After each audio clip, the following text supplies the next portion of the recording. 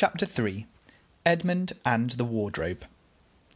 Lucy ran out of the empty room into the passage and found the other three. "It's all right," she repeated. "I've come back." "What on earth are you talking about, Lucy?" said Susan.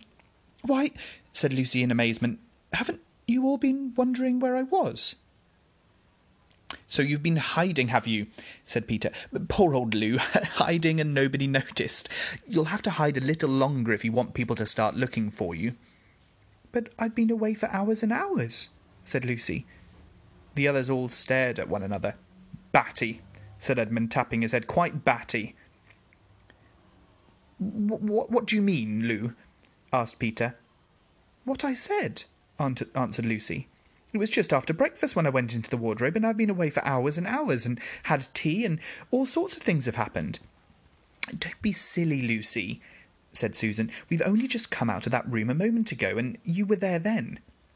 "She's not being silly at all," said Peter. "She's just making a story up for fun, aren't you, Lou? And why shouldn't she?" "No, Peter, I'm not," she said. It's a magic wardrobe. There's a wood inside, and it's snowing, and there's a faun and a witch, and it's called Narnia. Come and see." The others did not know what to think, but Lucy was so excited that they all went back with her into the room.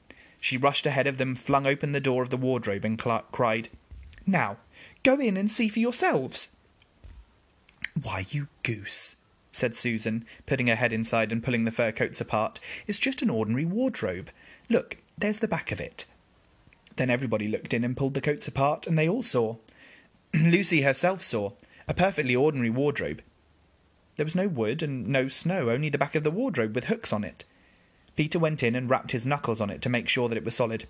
"A jolly good hoax, Lou," he said, and he came out again. "You really have taken us in. I must admit we half believed you." "But it wasn't a hoax at all," said Lucy. "Really and truly it was all different a moment ago. Honestly, it was, I promise." "Come, Lou," said Peter. "That's going a bit far. You've had your joke. Hadn't you better drop it now?"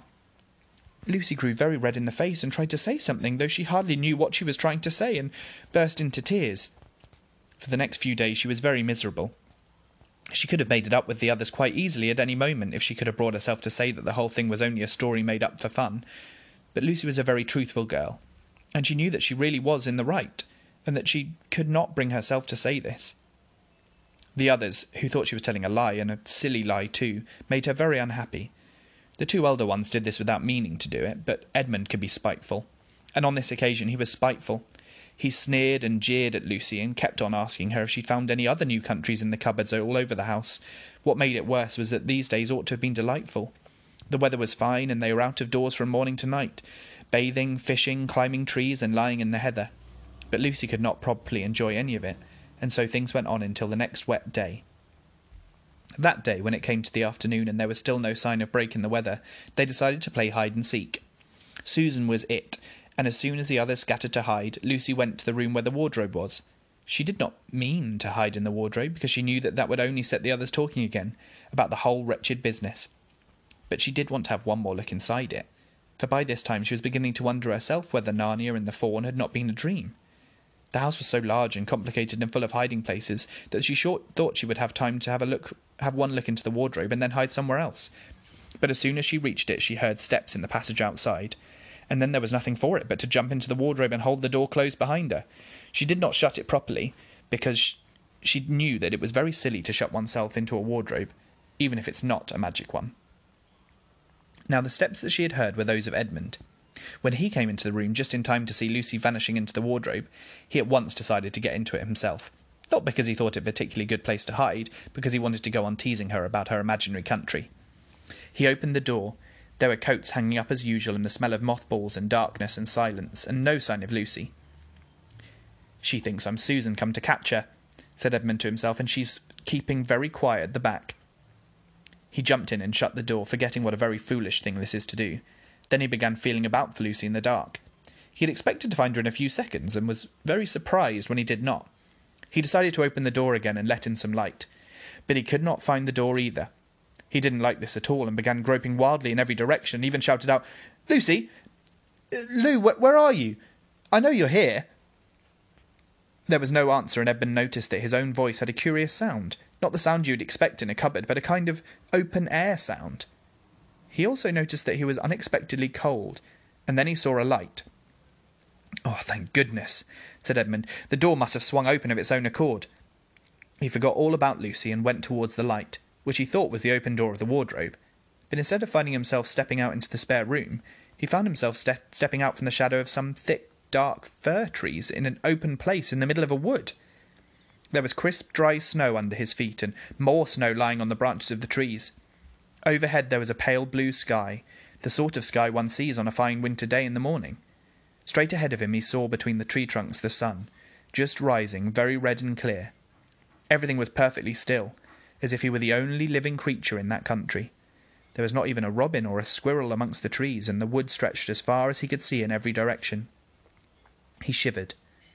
He now remembered that he had been looking for Lucy, and how unpleasant he had been to her about her imaginary country, which now turned out not just to not have been imaginary at all. He thought that she must be somewhere quite close, and so shouted, "Lucy! Lucy, I'm here too! Edmund!" There was no answer. "Oh, she's angry about all those things I've been saying lately," thought Edmund. And though he did not like to admit that he'd been wrong, he also did not much like being alone in this strange, cold, quiet place. So he shouted again, I say, Lou, I'm sorry I didn't believe you. I see now you're right all along. Do come out. Make it Pax." Still there was no answer. "Just like a girl," said Edmund to himself, "sulking somewhere and won't accept an apology." He looked round him again and decided he did not much like this place, and had almost made up his mind to go home when he heard, very far off in the wood, a sound of bells. He listened, and the sound came nearer and nearer, and at last there was a sweep into sight, a sledge drawn by 2 reindeer. The reindeer were about the size of Shetland ponies, and their hair was so white that even the snow hardly looked white compared with them. Their branching horns were gilded and shone like something on fire when the sunrise caught them. Their harness was of scarlet leather and covered with bells. On the sledge, driving the reindeer, was sat a fat dwarf. He would have been about 3 feet high if he had been standing. He was dressed in polar bear's fur, and on his head he wore a red hood with a long gold tassel hanging down from its point. His huge beard covered his knees and served him instead of a rug. But behind him, on a much higher seat in the middle of the sledge, sat a very different person. A great lady, taller than any woman Edmund had ever seen. She was also covered in white fur up to her throat, and held a long, straight golden wand in her right hand, and wore a golden crown on her head. Her face was white, not merely pale, but white, like snow or paper or icing sugar, except for her very red mouth. It was a beautiful face in other respects, but proud and cold and stern. The sledge was a fine sight as it came sweeping forward towards Edmund, with the bells jingling and the dwarf cracking his whip and the snow flying up on each side of it. "Stop," said the lady, and the dwarf pulled the reindeer up so sharp that they almost sat down. Then they recovered themselves and stood champing their bits and blowing. In the frosty air the breath coming out of their nostrils looked like smoke. "And what, pray, are you?" said the lady, looking hard at Edmund. My name's Edmund," said Edmund rather awkwardly. He did not like the way she looked at him. The lady frowned. "Is that how you address a queen?" she asked, looking sterner than ever. I beg your pardon, your Majesty, I didn't know," said Edmund. "Not know the Queen of Narnia?" cried she. "Ha! You shall know us better hereafter, but I repeat, what are you?" "Please, your Majesty," said Edmund, I don't know what you mean. I'm at school, at least I was. It's the holidays now."